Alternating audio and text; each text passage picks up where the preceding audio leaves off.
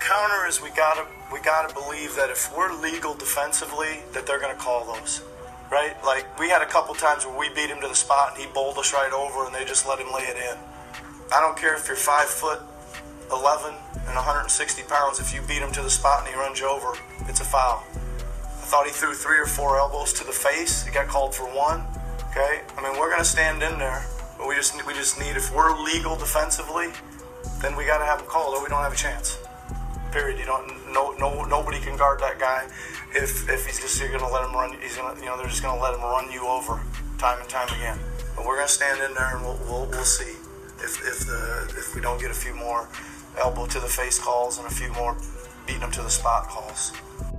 You're listening to Raptorland. Here's your host, Anthony Tyrone. Good morning and welcome to round 1 of the 2022 Eastern Conference Playoffs. Raptors at Sixers, game 1. It's been a long week waiting for these playoffs. I don't know about you, but I've been stressed out. Let's just dive in. The Raptors rolled into the playoffs hitting their stride. The last 20 games of the regular season, Pascal Siakam has made his case for the All-NBA team. Scotty Barnes should be the consensus Rookie of the Year, and even Gary Trent Jr. was getting a little buzz for Most Improved Player. Toronto just happened to gel and get healthy right into the playoffs. Then the regular season ended. All that's over. Now we hear the first round of the Eastern Conference Playoffs, facing the Philadelphia 76ers.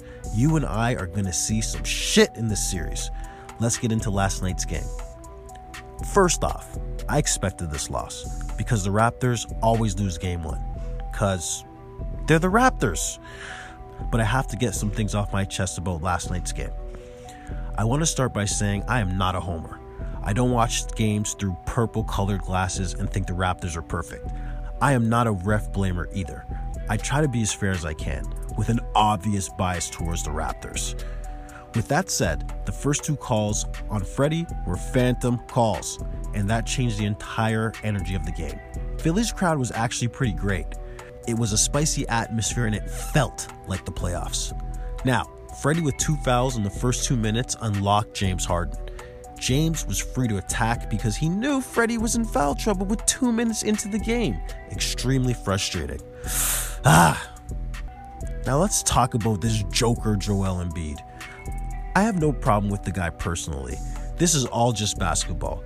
But this guy Embiid, I don't know how he is the leading scorer in the NBA. Let's bring the meat to the table. The Raptors are small and don't have a real center.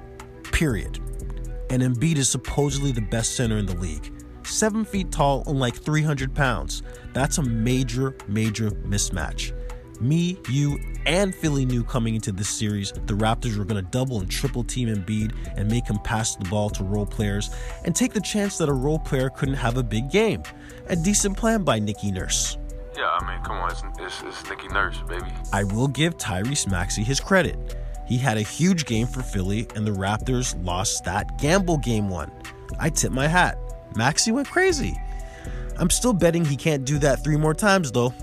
Anyway, back to this Embiid character. He gets double teamed and just starts swinging his arms, literally throwing bows like Ludacris in the early 2000s. Embiid smacks Kem in the face, elbows Siakam, smacks Thaddeus Young, breaks his thumb, and flagrant fouls Scotty Barnes. This person is a maniac, and the refs just let it happen. If Joel is driving to the basket and you beat him to the spot, he literally just tramples into you and gets the call. I have never seen anything quite like it. I don't remember him being so sloppy and just lumbering around in 2019, when we sent him home crying. I don't know. I just don't like the way he plays.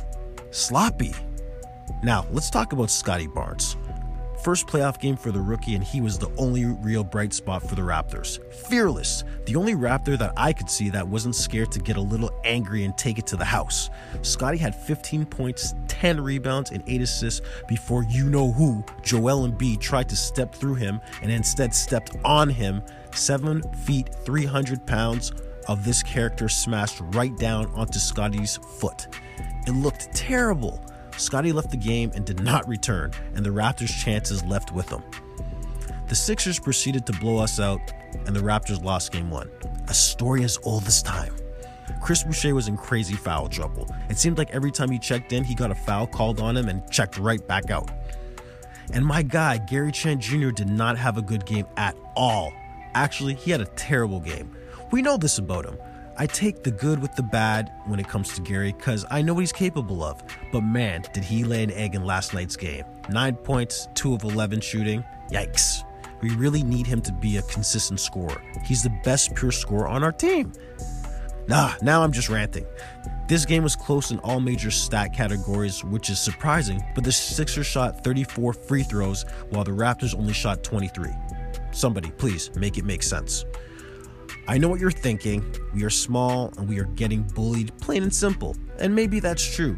But like Nick Nurse said in the clip in the beginning of the show, whether the Raptors are big or small, if they are playing defense legally, which they were, they should not be in foul trouble. I'm just going to leave that there. Let's wash this game away. It's over. Flush it. Thank you. It's over. It's done. Now, let's get our minds focused on game 2. Monday night, 6 p.m. Haven't heard anything yet, but I assume Scotty is out. So who do you think starts for Scotty? Precious? Chris? Let me know what you think. Follow Raptorland95 on Instagram and Twitter. It's always a fun time during games. Subscribe on any and all major streaming platforms. And I forgot to tell you, we are now on YouTube, so please subscribe there as well. Let's build a community. Last night sucked, but it's not over.